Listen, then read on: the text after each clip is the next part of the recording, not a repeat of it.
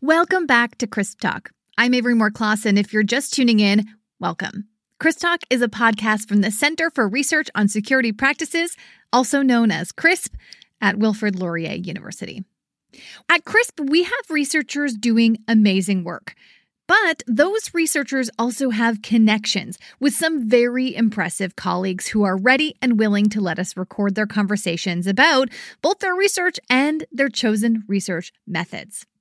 Today, we have a panel discussion led for you by CRISP Associate Director Bree Akesson. Bree wanted to focus this conversation on the idea of conceptualizing trauma and suffering, and how research methods can be used to walk the tightrope of both acknowledging the reality of research participants' suffering while also uncovering their everyday experiences and humanity. And so, to do just that, we've asked Cindy Sousa of Bryn Mawr College to join us again, and we're introducing you to a new guest, Martha Bragin from Hunter College at City University of New York.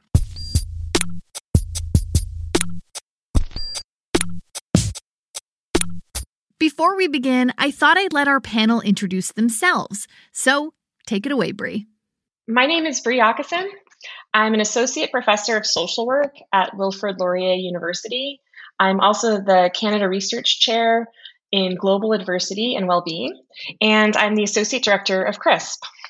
My research focuses on war-affected families and how they persevere in contexts of adversity.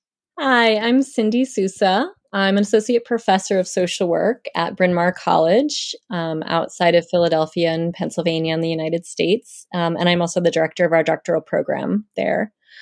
I focus my research on violence and resilience, especially looking at how different kinds of violence impact health and taking a global view of that. And I have a special interest in the experiences of parenting within adversity and also professional responses to collective suffering. Hi, my name is Martha Bragin. I'm associate professor at the Silberman School of Social Work at Hunter College, City University of New York, and the doctoral program in social welfare at the City University of New York. I am also the chair of global social work and practice with immigrants and refugees. My work overall focuses on the effects of all forms of violence, that is structural, social, and interpersonal, on children and families in the context of their communities. And my specific area of research is child and adult well-being among communities in crisis or facing adversity. Okay, let's launch right in. Please enjoy this discussion on research methodologies and how researchers should or should not interact with trauma and suffering in volatile contexts.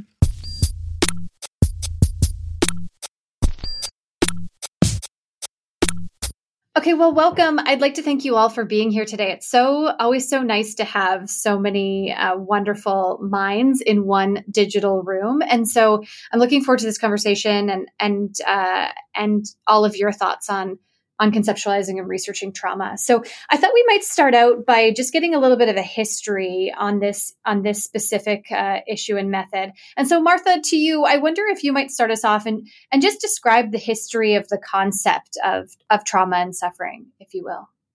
I'm going to contextualize that in the world of social work and psychosocial work and start with an idea in the turn of the 20th century in which a new technique was used. There were a lot of women running around Vienna in the middle of the end of the 19th century who were said to be behaving badly, acting weird, and nobody could figure out why.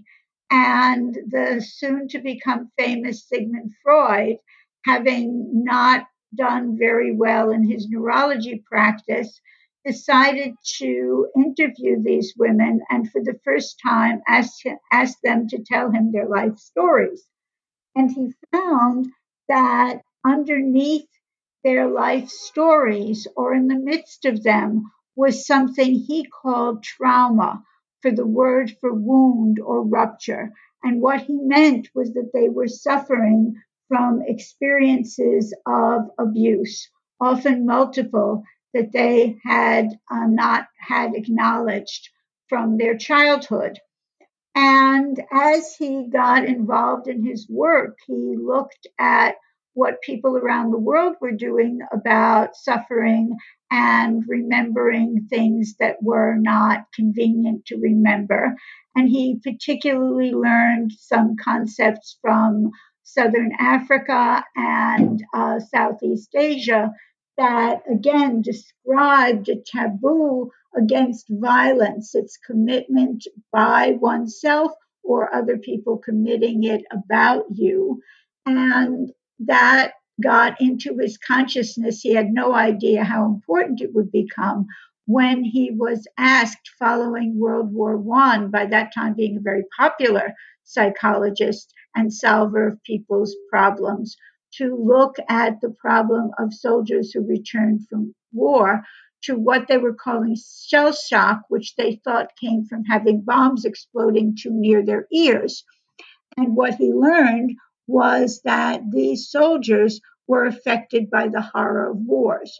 So from that time till the mid 20th century, there was quite a discussion about the effect of war on both the soldiers who fought them and the people who experienced them. But there was not a lot or a consistent level of acknowledgement of how much suffering that caused. And therefore, these stories that came from listening to soldiers, to civilians, and from literature from all over the world about the suffering of people who experienced war, led to the need by the American Psychological Association and its corresponding unit in Europe to develop a new diagnosis, which they called post-traumatic stress disorder, and later expanded to include acute stress disorder, and said that when people were in fear of their life or in proximity to violence and severe suffering, that they also had emotional suffering. And that did two things, and then I will turn it over to Cindy. The first thing it did is allowed soldiers to get their benefits and people who were harmed in war to be compensated. So this was a very good thing. So it acknowledged suffering, but in that process began to treat it like a disease, like the flu, instead of a normal response to abnormal situations. Martha, I think that's such a great way to ground this in kind of a historical context.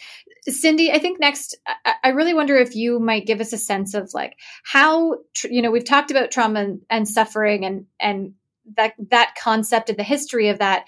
How is that conceptualized today? I think that's a great question. And I think, what's interesting in this moment of time, and I think what's so exciting about the work that my colleagues do, and hopefully the work that I contribute to as well, is that there's a few ways that trauma is conceptualized now that really relate to what Martha was describing as being a very Western-focused, individualized conceptualization of trauma that really pathologizes it. And then, as Martha, left off with this idea of thinking about trauma as the normal response to abnormal events. There's been a lot of work, especially since the 1960s and 70s, that really coincided with, anti-imperialist movements, sort of racism work, and people thinking about the ways that colonization has affected our conceptions of health, especially mental health. So that has shifted the conceptualization of trauma from a standpoint of individualized, pathological sort of ideas of trauma, which still very much exists, but it's shifted for many researchers, but not all. It's shifted it into us thinking about trauma as a healthy response. I mean, if something horrific is going on around you in your community, you should have a response to it. And I know a lot of people, doing work, for instance, and thinking about trauma among veterans, maintain, if people, perpetrate war crimes, for instance, not that all veterans do, but let's say a lot of veterans come back and talk about the things that they were compelled to do or forced to do. If you do that and you don't have a response, such as trauma, if it does not stress you out, then that actually is a symptom of ill health rather than being troubled by something that's morally wrong. I think, in short answer, there is a very, still very Western individualized problematizing approach, but that is being pushed back against by researchers and clinicians who tend to think in a more collective way, in a non-Western way, to think about culture and to think about healing and health as part of a continuum rather than just ill health or fine health. Yeah, Cindy, I think that's a really excellent answer and also an excellent kind of path forward into talking about research and conceptualizing trauma through that. So I think to Bree, my question would be, with the historical context that Martha talked about and, how we conceptualize trauma and suffering today, how does that play out in a research context? That's a great question, Avery. And what I think happens is when we as researchers enter the room with an individual or a family or a group to conduct research, and this individual, family, or group has experienced suffering, has experienced adversity, has experienced so-called trauma. And if we focus so much on the trauma, if we focus so much on diagnoses like PTSD and all the bad things that are happening, what happens is it eclipses these groups, these individuals' everyday experiences, and it can put them into a category that is really, really focused on deficits and is really focused on the challenges.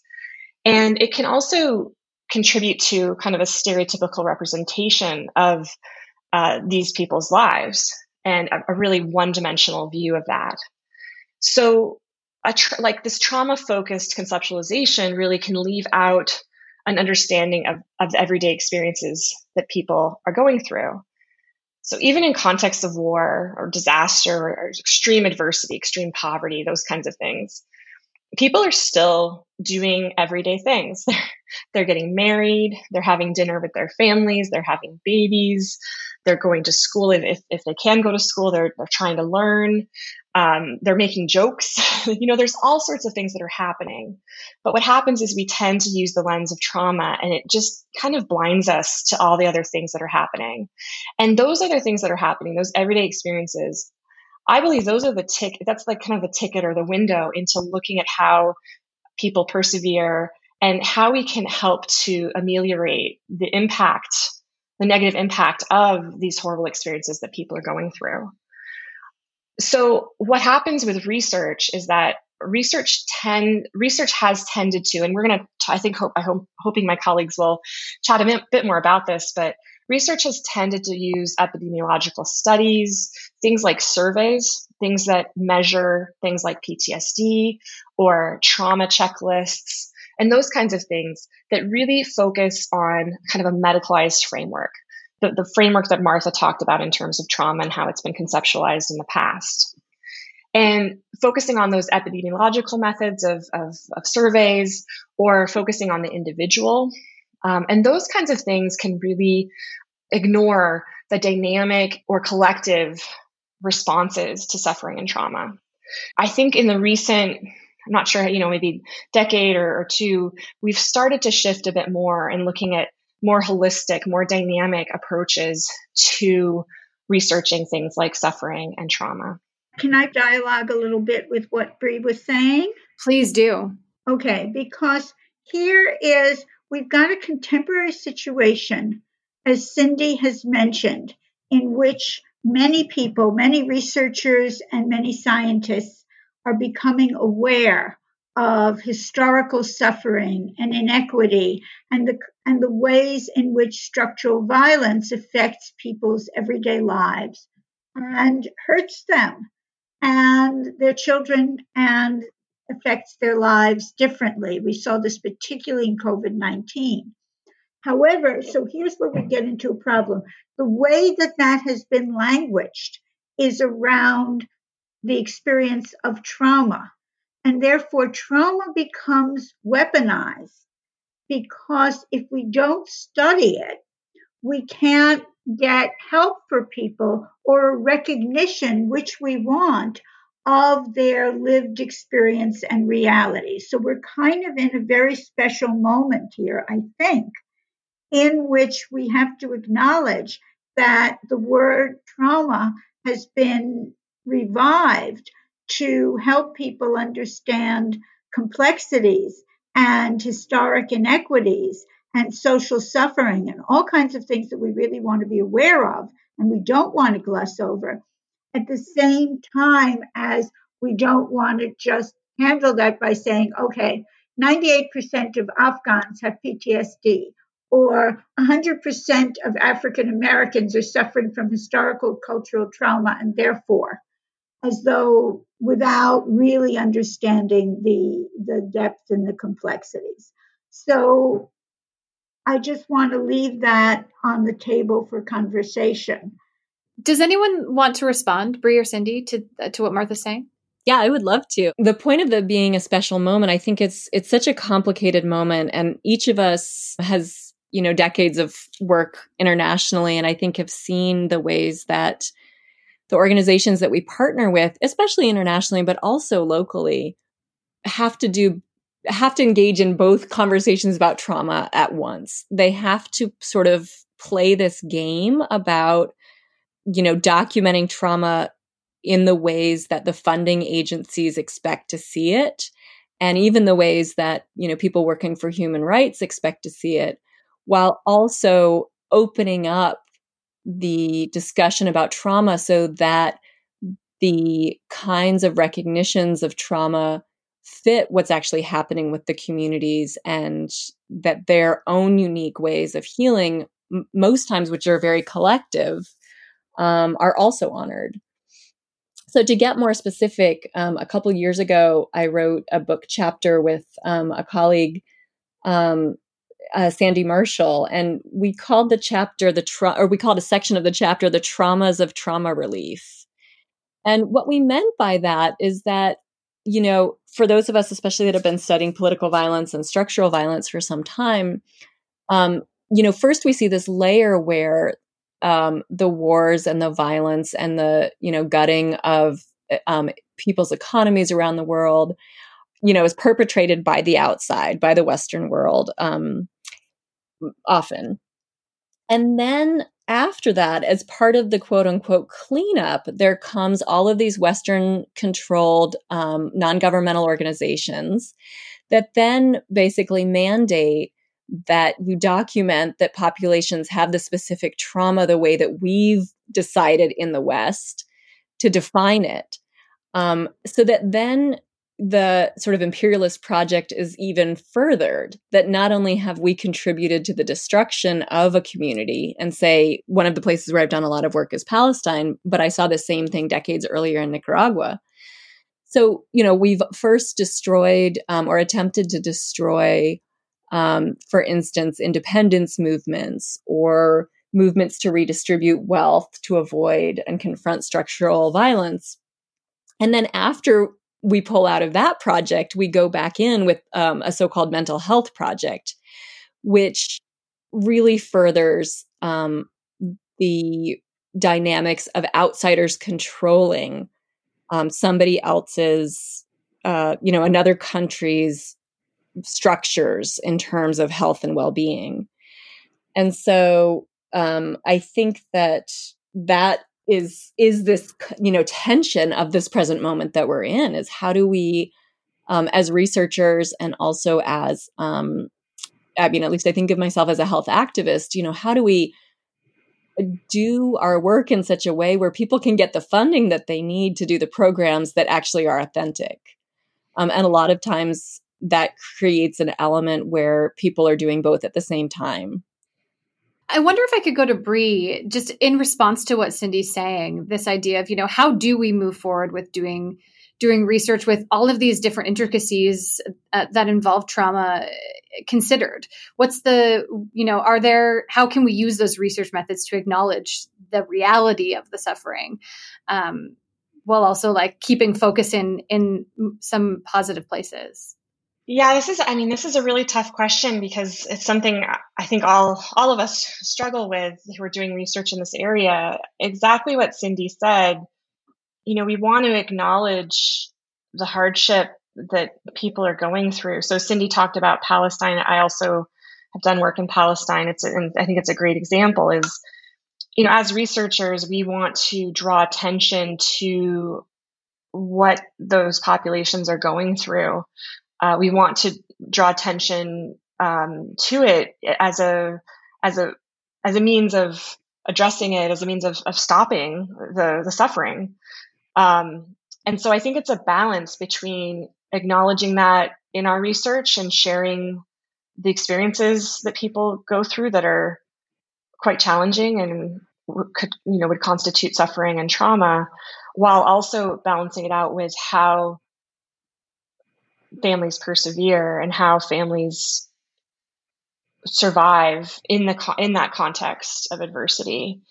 So it's a tricky question. And I'd love to hear what my colleagues have to say about this too. But one thing that I think is really useful is storytelling and having stories shared. And by stories, what I mean is a family story. So one of the techniques I use in my research is a collaborative family interview. So typically interviews are done one-on-one. It's a researcher asking an individual questions, and they answer those questions, and those questions or those answers become data. In a collaborative family interview, the way that I've structured this method is to interview a whole family. So it's usually the mom and the dad if they're there, and their children. And sometimes other family members come in to the room, as happens in international research. And it's asking questions of the family to tell their story. Tell your story of whatever the research question is focusing on. So in one of my studies focusing on the concept of place and space. And so I asked, the families about their current living situation and, tell me the story of your family. How did you get to this place? And then what are your dreams for the future and so forth. So that way the family, as the research kind of participants, they have control over their story. They can share what they want to share. They can share the suffering. They can share the joys. They can share the everyday experiences. And they have kind of control about what they want to share in that way by telling that story. And then by using that story as data, by sharing that story with, the world and so to speak, as a researcher, when we publish things or when we, post these stories on the internet, for example, or share them in conferences and things like that. By sharing that story, it actually includes both the suffering and the perseverance. It includes both the trauma and the joys that the families are experiencing. So that's one technique that I can see being very powerful, and it's a way to balance it, but it is really challenging. Absolutely. Bree, I wonder if, just as a follow-up question, you're talking about using the methodology of collaborative family interviews in Palestine. How do we go about determining what's the appropriate methodology to use, especially in volatile contexts? That's a follow-up question for you, but also, after you're finished answering, I'd love to hear from Cindy and Martha about the same. Another great question, Avery. And by great, I mean difficult to answer. But I think, Martha, Cindy, and I we've all immersed ourselves in the context that we study.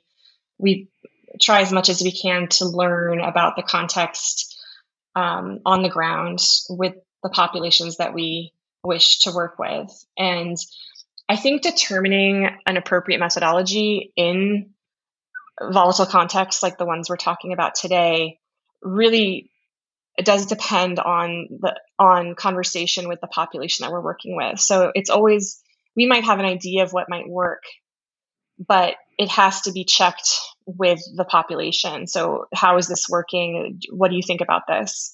I can give one example that actually refers back to my collaborative family interviews that I've done. I was working with Syrian refugees in Lebanon, and I was doing an interview with a woman and her 2 children. I was doing a collaborative family interview, and I conducted the interview. And after, I asked her, what did you think about the interview? Is there any, do you have any feedback for me, any advice for me?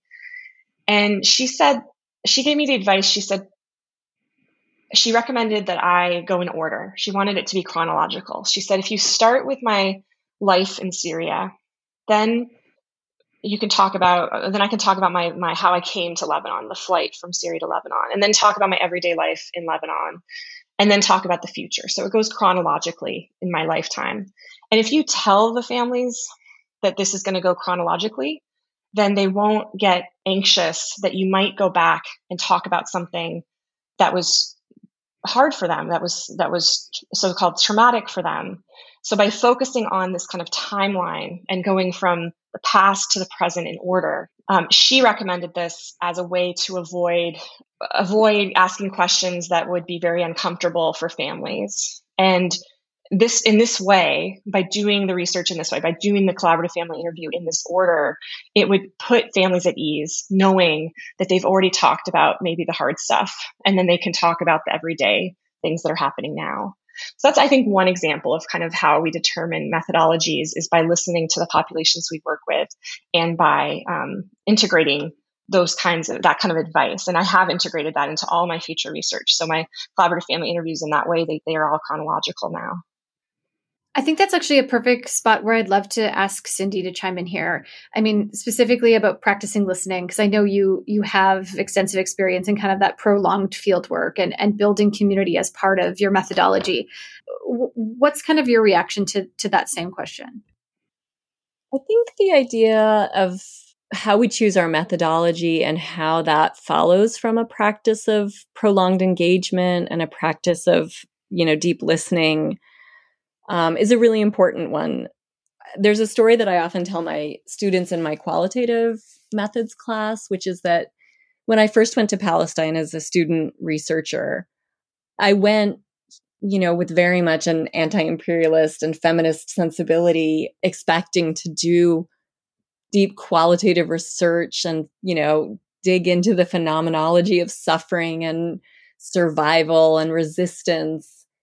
And when I asked the agency that I was working with what they needed, which was, consistent with that methodology, they said, we want you to do quantitative research. We need a survey that includes outcomes that we can use for funders.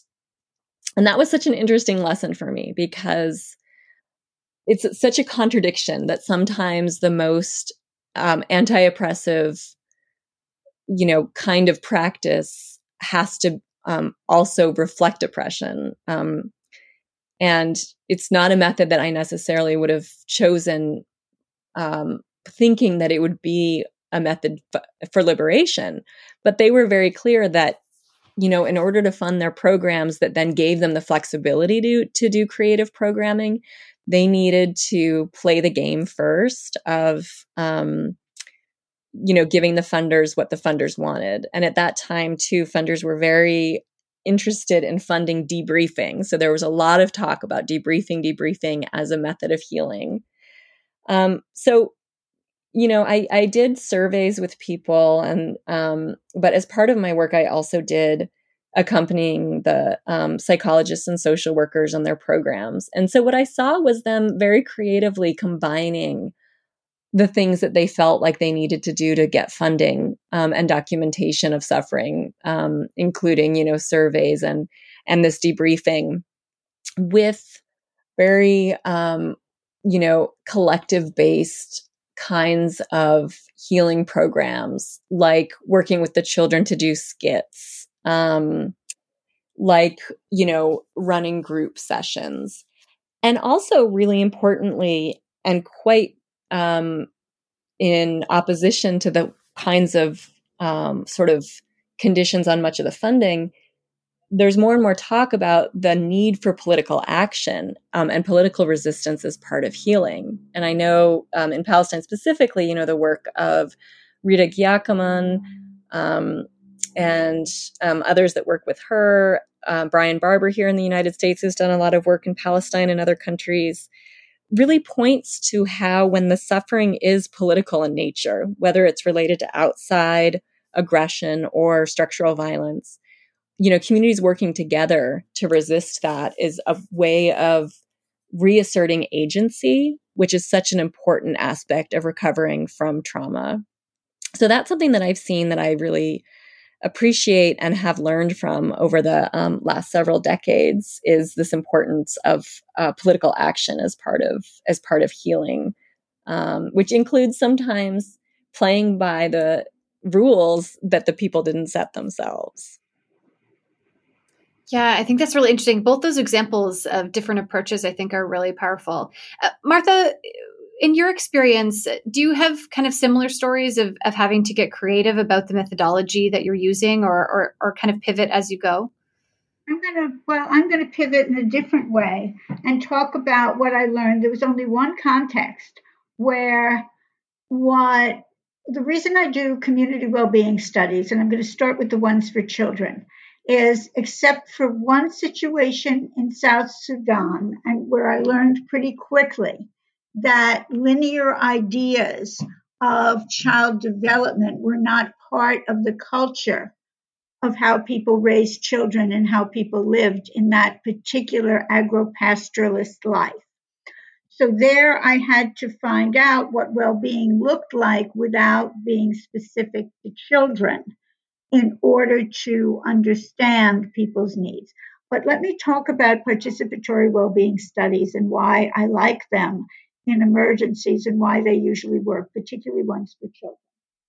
Because, first of all, everybody wants to do something for the children in a disaster.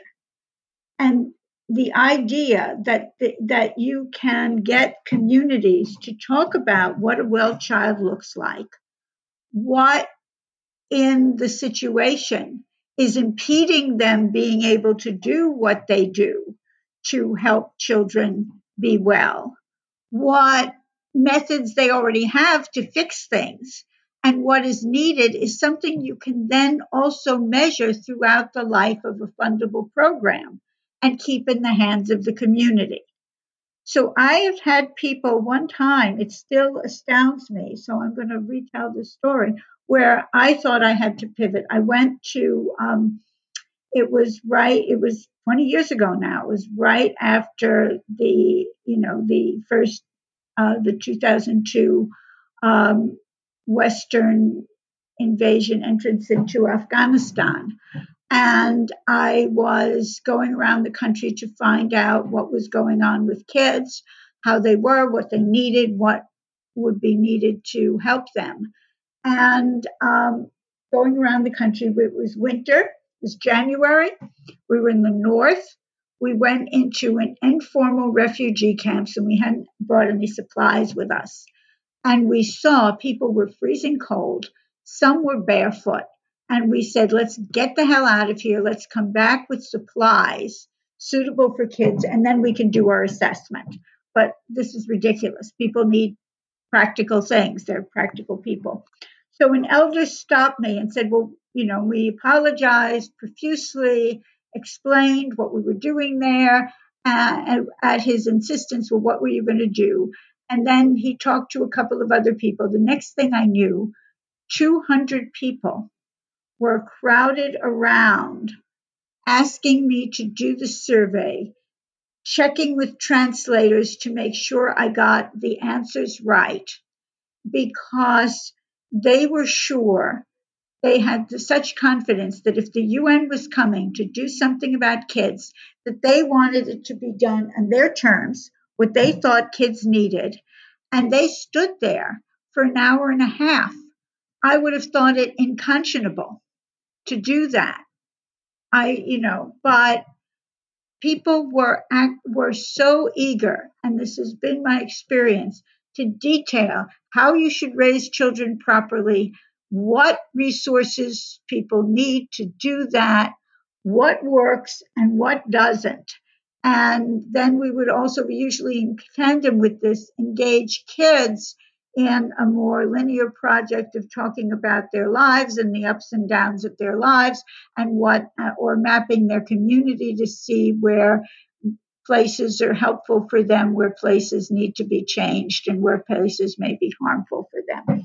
But that essence has got me eventually into also doing well-being studies for adults in cultures that were not prioritizing their kids, where people wanted to talk about what good looked like for them. And because there is a quantitative potential component, I found that met that need. Well, we don't want something airy-fairy, because these studies can be done with fairly big numbers of people, so you've got a significant sample. They can help people to describe what goes well, and then they can get measurable results that donors can then gobble up and understand.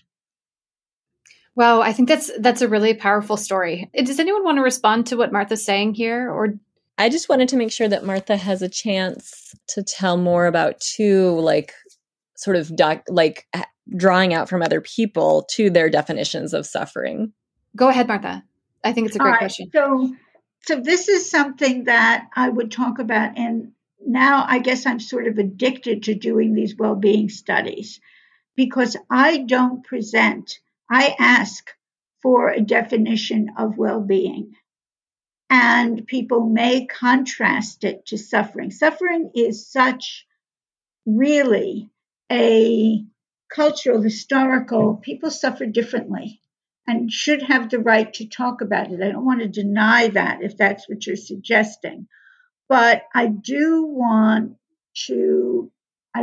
that putting it in the context of what would it take to be well allows people to make it in some ways operationalizable, instead of something that is so overwhelming that there is no way forward. And it is not forbidding people to say that things were terrible, or that they suffered, or that they are suffering, but it contextualizes it in contrast to what well would look like. I think that's a really poignant question. Bree, what's your response to that? As Martha was talking, I was recalling my first kind of foray into this world of, definitions of well-being and definitions of suffering. And I've been lucky to work with Martha on one of her well-being studies in Afghanistan. And I worked with Alistair Ager on another well-being study in northern Uganda. That was probably about 15 years ago, one of the first research projects I worked on.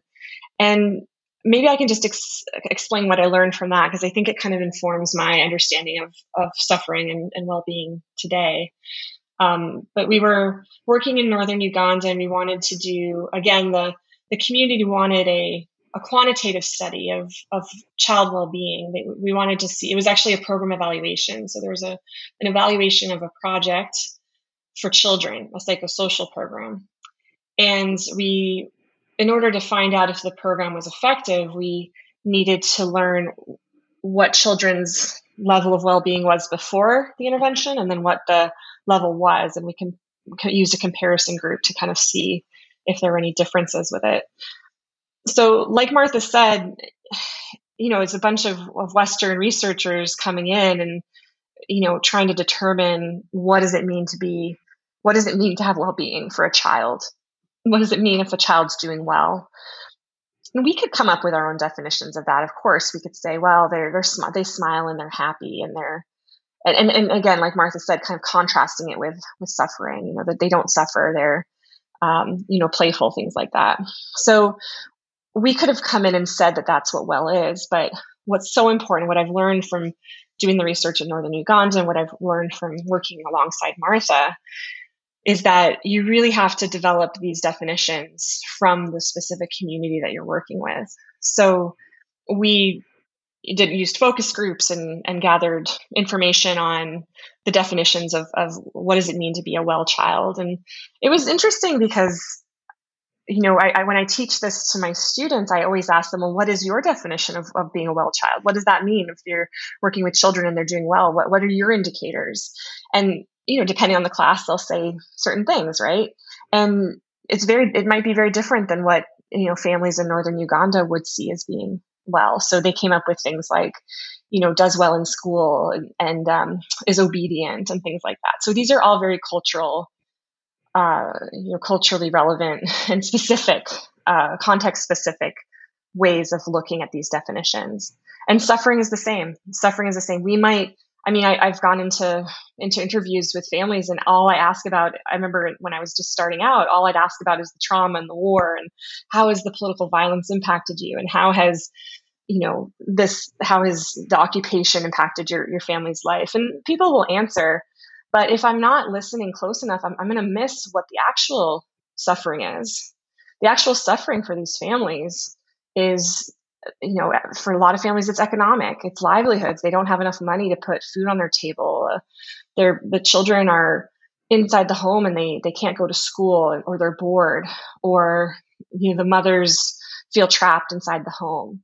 So all these things are so important when we're kind of exploring suffering, and you really have to keep our eyes and ears open to what that looks like and what that feels like and what that experience is for the people that we work with. One of the things that was so interesting for me as we've gone along with these well-being studies and child well-being studies, that how much people who seem to be very different can agree within a culture about certain things, whether it is what a child should know, for instance, in the first year of life. What's a well child in year one? And what does that child needs? And I still remember the answer that I got in Palestine also quite a long time ago for that question. And the answer was, in the first year, a child should know that it is loved by its mother and that it loves the people who take care of him.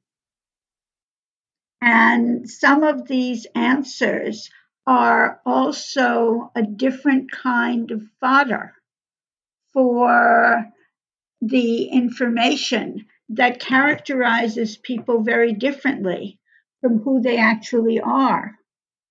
The other thing that becomes very interesting in these is, as Bree says, what causes some of the most intense suffering, because then you get an answer about, well, if this is how a child should be well at this age, they should be able to, if it's possible, go to school, but if not, follow the parent in the fields and being prepared for grown-up life. And that if that is not possible because there's landmines, because they're locked in, because of curfews or forbiddenness to go around, that these things are causing tremendous suffering because people begin to feel that their lives are not well and that their children can't grow up well. And then you have situations where, because of these restrictions, what is, people will often talk about love within the family, and that if they can't be respected at home, if they're not cared for at home, if they cannot freely visit relatives that they love, if there is discord and backbiting among family members, often caused by structural violence, these things can be so terribly painful for people in these circumstances that we may not think about, but they are thinking about quite deeply. And I think that the people who cause the harms know this, know that if you trap people in small spaces with few resources, they may well, it may well erode their ability to manage together. And that might, so rather than let's get rid of your trauma because there was a bombing last week, you might have a program that allows families to talk to one another. I knew an Afghan psychologist who would have a weekly program where families would do activities together that had been locked in because of violence. If I could just jump in, because something that you said, Martha, really helped me think about, the nature of trauma when we're thinking about it with the critical lens, and therefore the nature of healing, which is that so much part of the nature of trauma is when it's perpetrated in, with intent. And I often draw on the work of people who have written about community trauma and collective trauma, like Tessa Evans Campbell and Karina Walters at the University of Washington. And part of how they define that in Native communities is that collective trauma is done with malicious intent. And so just to sort of loop in this idea of the importance of understanding the collective ramifications and fostering collective action and political action as part of the response to trauma globally. The reason why I think that's, proven to be such an important intervention is that so much of trauma relates to the maliciousness and also the silencing of the causes of the suffering. And so by doing that work of truth-telling, by doing that collective work, and I think a lot of us have been very influenced, for instance, by Martín Baró, who worked in El Salvador on collective trauma, and really pushed this idea of collective storytelling and consciousness raising towards action as a way of addressing the pernicious kinds of traumas that people were facing, where it was definitely political violence coinciding with structural violence. And that the more that people could actually name, who perpetrated it, what are the systems that are at fault, then it's not just free floating. And that again brings agency in. And I think a lot of what, agency is one of the themes that I think all of our work reflects in one way or another. It brings in agency. So I think back to this idea of, methodology, this process of truth-telling in a very collective community way is so important. Yeah, absolutely, Cindy. I think agency is a really big theme here. It's funny when you do these panel discussions and people share really poignant stories of the work they've done, time goes by really quickly. And so we found ourselves at the end of this panel discussion. So I thought I'm going to ask a wrap-up question to the group. And I think let's start with Bree. I wonder, as kind of a wrap-up of this idea about the methodologies and that we use in trauma and centering the community, how do we bring participants to the center of research? And once we do that, how do you use the knowledge that we've garnered from that to kind of create more opportunities for participatory intervention and evaluation? Well, I guess to answer that question, I would probably point to some of the things that we've talked about during this episode that I think are just so important, and I want to highlight again.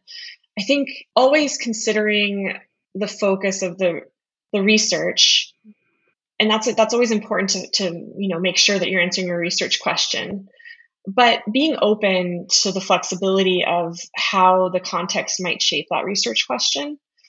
And I guess that's where I'm coming from when I was talking about how I went into a research project so focused on trauma and suffering, and what I was missing was the everyday experiences and the experiences that the families were trying to tell me. So I think that that's really important as researchers, to stay open and flexible and looking at the research question, the research population with that kind of open perspective in order to really capture what's really happening within the individual's life, within the family's, home, within the community. So that's one thing that I think that's one way we can make sure we're centering people, we're centering the participants. And another way I think that I've already mentioned as well is the stories, and listening to stories and listening to people's experiences in that way. And there's so many different ways we can do that. Cindy's referenced a few ways of being open and witnessing, and there's ways we can do that as researchers by taking copious amounts of field notes, for example, of our observations, and including that in our research, by sharing that through our research as well, by just sharing our research more generally, is really important for getting those stories out there and sharing that both suffering and joy that people are experiencing in these contexts. And then always thinking of research as a conversation, not necessarily the data collection, but just the general, when you're designing a research methodology, when you're thinking about what methods you're going to use to collect data, I think going back to the participants and always asking, like, is this working? What do you think? Does this work for this context?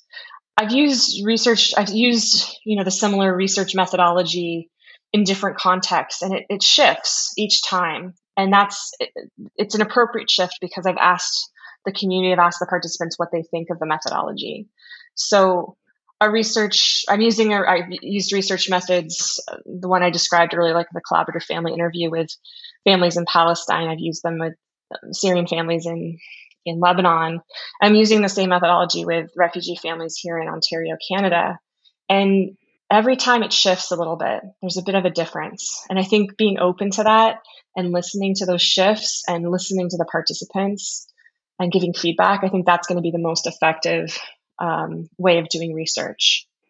I think, the more that we've talked today and the more I've thought about it, the more I think that one of the really important things we can do is to help educate funders. I think as researchers in this subject area, in a lot of ways, we are sort of in between what's happening on the ground and these elite, funding bodies. And so by helping educate funders and promoting and pushing for expanded definitions of trauma and also of healing that, very much do center community-based processes, culturally specific processes that center agency. I think that helps both bring participants into research and paves the way to expand and create and support really creative, important, and effective interventions beyond many other things that I could do. I feel like if my work contributes to that, I would feel like I represented the people that I was working with on the ground well. Absolutely. Martha, we started with you, and I think it feels natural to end with you. I wonder your wrap-up thoughts on this subject of how do we continue to center participants of research? Well, I couldn't agree more with Cindy in her notion that when we are working in situations that engage funders, that it is terribly important that we educate those funders. And I, as I said, work specifically to have methodologies that are understandable to funders, where at some point they can get something that they can see and something that is tangible for them to grasp, that we're going to measure effectiveness, and that if we don't have community buy-in, that we will not improve, particularly in the case of children's well-being, because people will protect their children if they can do nothing else. And if they agree to some strange thing, as the original discussion of Palestine showed us, that the funders want, they will simply find a way around it because their interest is to help their children and to work towards something positive. So I think those things are true. I think that couldn't agree more with Bree that it is essential to be continuously consulting with the people with whom you want to do the work to make sure they want to do the work and that you are doing the work that they want to be doing, in order to provide a vehicle for agency and for change, and that they can be in the driver's seat of controlling how that work is done, by whom, with whom, and for what end. I think that's a really lovely place to end. And I do hope that, this podcast could also be one of those ways that funders are educated about this issue, especially since you've all shared such rich stories that really exemplify why it's so important. So thank you all for being here. We've so appreciated your expertise and your time and your care when it came to this specific topic. Thanks so much, Avery. Thank you. I love this group of colleagues, and I love getting any chance to talk to you all, especially with them. Such a great moderator as Avery.